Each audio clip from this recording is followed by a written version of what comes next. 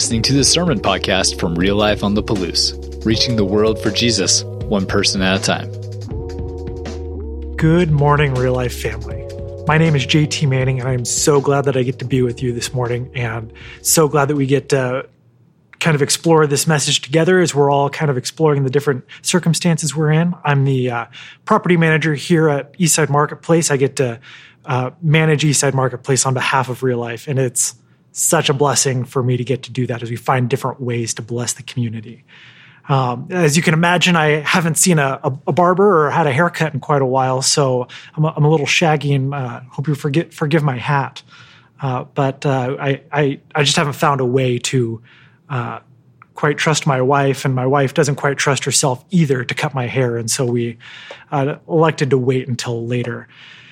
If for no other reason, then we also had a little girl in January, and so on top of quarantine, like you, we also were exploring maternity leave and how to continue our family of four now, and how to live life together as we're all just stuck at home and trying to get the energy of a toddler out, as well as work together to live life. But it hasn't been all bad. It's actually been an incredible blessing because that means I've been able to work from home quite a bit more and been able to see my family. If I get frustrated or tired down in my dungeon office, I can just walk upstairs, which takes about 30 seconds, and there's my happy little toddler, my adorable baby, and my smiling wife. And it's been an incredible blessing to have all three of those so close lately. And that's one of the things where I say at this time, not everything has been terrible. Another really exciting thing that's happened is for Easter, we at Eastside usually have the huge Easter egg hunt. And this year, instead of having a giant Easter egg hunt, the marketing team recommended that we just take the eggs that we would normally buy and donate them to the community so that the community could take them home and anyone could have their own personal Easter egg hunt at home. So I don't know if you were able to participate in that, but as tenants, all of the tenants of Eastside contributed to making that happen, which meant that you and your giving helped make that happen. I love the fact that we as a community get to bless the community we live in.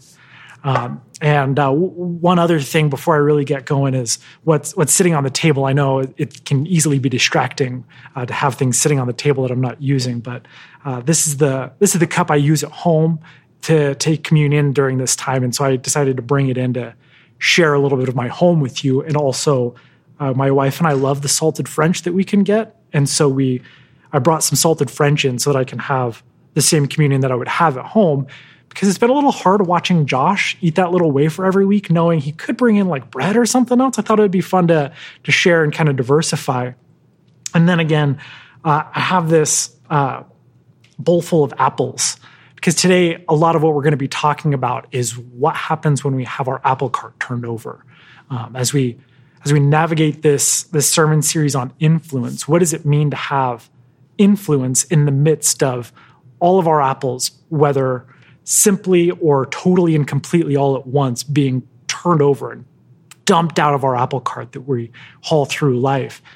And much like the disciples, when Jesus died and was put in the grave, they had 3 days of not knowing what was next. And one by one, or all at once, their apple carts were turned over and everything was dumped out of their apple carts. And all of a sudden they had to reconcile how they lived their lives and what they were going to do and how they were going to operate in a world between crucifixion and resurrection. And that's why this morning we're talking about Thomas, is because his apple cart had been flipped over. And he was always been referenced as the doubter. The church has always labeled him as the doubting Thomas. And the disciples never labeled him that in their gospels, but the early church labeled him as the doubting Thomas, and we've always called him doubting Thomas, which for me is this really tumultuous moment because my middle name is Thomas.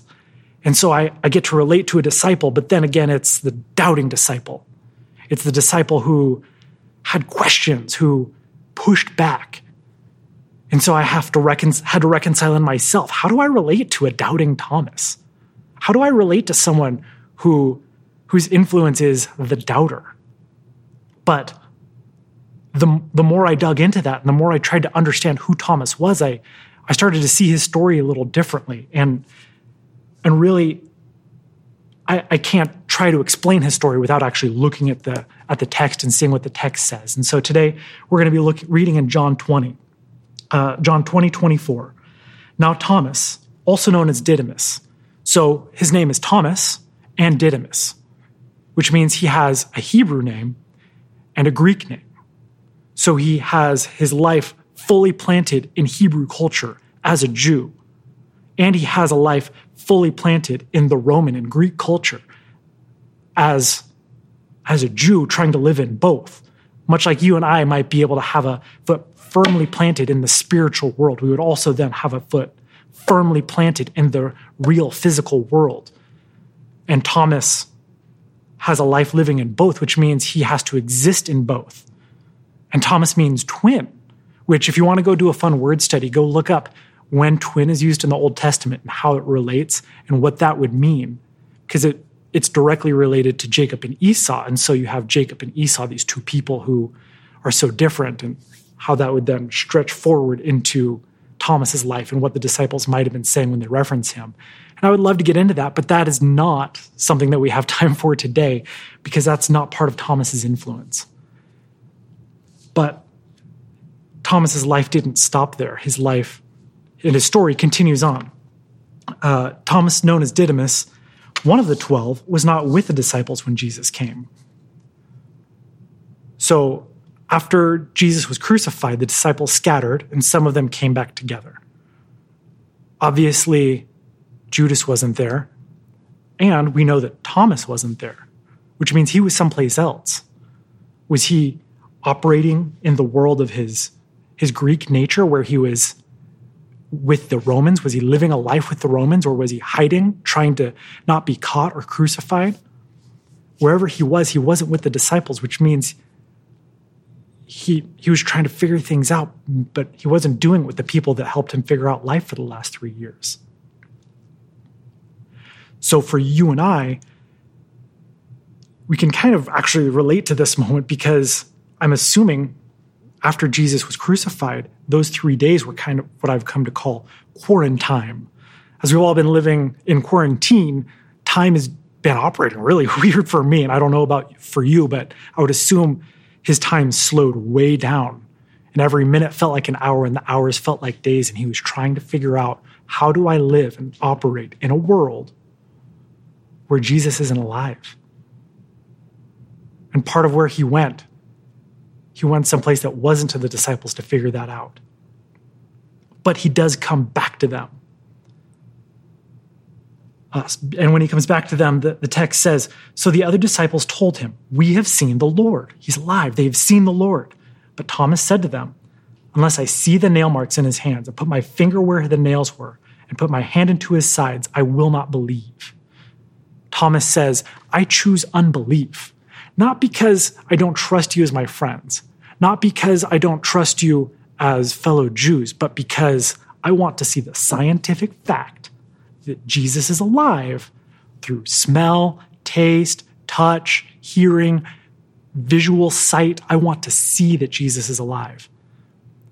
Likewise, you and I are going to want proof that a vaccine works before we go for a vaccine, before we choose to have that. And so Thomas wants proof. He wants Greek proof. The Didymus is coming out because Thomas is not winning in this moment. And the text continues on in Thomas's story. A week later, when it says a week, the Greek literally says 8 days, which is like, okay, whatever, 7 days, 8 days, from a Greek perspective, we can just round that off, no big deal. But from a Hebrew perspective, 8 days, well, that's how long you would wait before you would circumcise your child. So Thomas waits 8 days, and then something happens. As if to say, during those 8 days, Thomas's heart might have been trimmed, might have been adjusted a little bit to be less Greek, less and more Hebrew. A week later, his disciples were in the house again, and Thomas was with them. Another sign that Thomas's heart has turned. He has gone from saying, I'm going to put the Greek things back in my apple cart to saying the disciples were important. I just lived 3 years with these guys. There's something to this, and it's more than just what it was. And though the doors were locked, Jesus came and stood among them and said, "Peace be with you." Jesus shows up, looks at all the disciples and says, "Peace be with you." Then he said to Thomas, "Put your finger here, see my hands. Reach out your hand, put it into my side. Stop doubting and believe." Thomas doesn't even talk to Jesus, and Jesus knows what Thomas needs. He knows the proof Thomas needs. So Thomas doesn't even ask for it, and Jesus says, "No, put your hands here. Come see. I am here, and I am bigger than your unbelief." Because that's what it says. It doesn't say doubting. It says unbelief. Because this is about Thomas's choice to not believe, not about whether or not he has questions. Because Jesus shows up and immediately overcomes the questions. In the same way we have questions today, Jesus overcame them for Thomas. And Thomas said to him, "My Lord, my God." Thomas immediately goes from unbelief to belief, just like that. And according to the Gospel of John, Thomas is the first one to look at Jesus after resurrection and say, "My Lord, my God," which is a big deal when you figure Jesus has already appeared to all of the disciples. Jesus has already appeared to Mary and the others. And immediately Thomas says, "My Lord, my God." And continuing on, then Jesus said to him, "Because you have seen me, you have believed. Blessed are those who have not seen and yet have believed." Because this is about choosing to believe without seeing. Thomas chose what went back in his apple cart, and he kind of did it wrong at first. He chose to not be with the disciples for a time. And then he changed his mind and decided to see his friends again because his entire apple cart had been turned over. Friends and family, I don't know about you, but my apple cart has been turned over. My goals and priorities for the year are out the window for sure. And if I couldn't watch a workout on my TV, I don't even know what I would be doing for health and wellness right now. And so all my apples are dumped out of my cart. They've been dumped out of my cart for the last 6 to 8 weeks. And I don't know if you can relate, but now I'm looking at the world going back together, and I'm trying to figure out what are my priorities going to be. The good news is all of our apples have been dumped out. So the good apples and the bad apples, and not all the apples have to go back. Because it almost feels like my life before quarantine is lost. And in certain ways, I've even seen myself go through the stages of grief. Maybe you can see that for yourself too, as I've gone through mourning the loss of that old life. And one of the most comforting things is that I know I'm not alone. I know that we're all in this together, figuring out how do I survive in the midst of quarantine and then work together to figure out what comes next in life. Much like Thomas, when Christ was crucified, had to decide what his priorities were and how he and the other disciples were going to figure out life. Well, that was limited to Thomas and the disciples and the followers of Jesus. We as a globe, the whole world, this spaceship Earth is going through this together, and we're not alone. And that's where we have this amazing opportunity to put the apples back in our cart. But one by one, we get to choose what we prioritize. Am I going to prioritize my relationship with God and put it back in my cart? Am I going to prioritize my family? Like I said, it's been so wonderful to spend time with my family, extra time. Do I want that to go back in my cart first? Am I going to choose to continue to prioritize my health and wellness and take care of myself? Am I going to continue to prioritize the relationships with these friends? Thomas had these relationships with the disciples, and he maybe questioned those for at times, but am I going to prioritize these relationships with my home group, with the people that I've been living life with? I never thought I would spend so much time on a Zoom call, That we can even use Zoom as a household term at this point because of the way we spent these last 8 weeks is crazy enough. But then there are other apples where we've been having to figure out how we've been coping during these last 8 weeks. How have we been able to develop habits that maybe haven't been the healthiest? Whether it's socially acceptable, spending too much time on social media, or where you might sit down at dinner and have one drink. You've been having one drink, and then there would be 3 or 4 later because of the stress and anxiety and frustrations. We have to prioritize and choose what apples don't go back in the cart. And then there's even more socially unacceptable ways that we've been coping, but there's been so many ways to cope. But how we move forward from this time, how we react and how we prioritize and choose to join God as he puts this chaos back in order is going to define how people see the church in 20, 30, 50, and 100 years from now. And we as a community, not just Real Life here in Moscow, but also Real Life in Pullman, all of the churches throughout the nation, get to now choose and prioritize what goes back in our apple carts first. And by putting the right apples back, in 100 years, they're not going to look back at us and call us the doubting church, like the early church looked back and saw Thomas as the doubting Thomas. They're going to look back and say, oh, that was the church that chose their relationship with God. That was the church that got serious about setting aside their coping mechanisms that haven't been that healthy. That was the church that said, we will do this together and we will find ways to bless the community. And we can use God's priorities to do that. We can use God's methods through love, joy, peace, patience, kindness, goodness, gentleness, faithfulness, and self-control. We can work together and show the community what it means to be a part of God's church and a part of God's community first. And I would invite you to do that with me in the way that I leave my house, in the way that I walk down the street.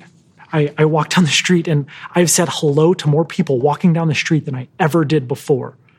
And we're still socially distanced, but it's as if we look at each other and say, I see you, thank you, hello, and continue walking. And it literally puts a smile on my face underneath my silly little mask. I literally puts a smile on my face to know that we see each other and we can say, we're in this together and it's going to be okay. As we continue to prioritize and put the apples back in our cart, that's what's going to define how people see us later. In the same way that at the Last Supper, Jesus sat down and he had the Last Supper with the disciples. We now look back on that today and see it the way we do because of the priorities of what Jesus said at that table. And that night, when Jesus had given thanks, he took the bread and he broke it. And he said, take and eat. This is my body, which is for you. Do this in remembrance of me. Let's remember him. And in the same way, he took the cup. When he had taken a drink, he said, this is my blood of the covenant. Do this in remembrance of me. Let's remember his blood. Lord God, I thank you that I have this family at this time. And we all together can move forward in learning what comes next. That we all together can choose and prioritize what goes in our carts first. We together can choose and help each other prioritize what does not get back in our carts. Lord God, thank you for this family that we have, for the opportunity we have to continue to worship together through all of these unconventional means. In your name we pray. Amen. Family, as you go this week, as you leave, and as you participate in the community, and as we continue to figure out what comes next, my prayer for you, my prayer for myself, my prayer for my family is that we would choose the apples of what God has given us, that we would choose the apples of God's priorities first and join him as he continues to bring order to the chaos that we've been living in. I love you. Have a great week. Thanks for checking out this message from Real Life. You can find out more about us by visiting liferotp.com and connecting with us on Facebook and Instagram. Until next time, have a great week.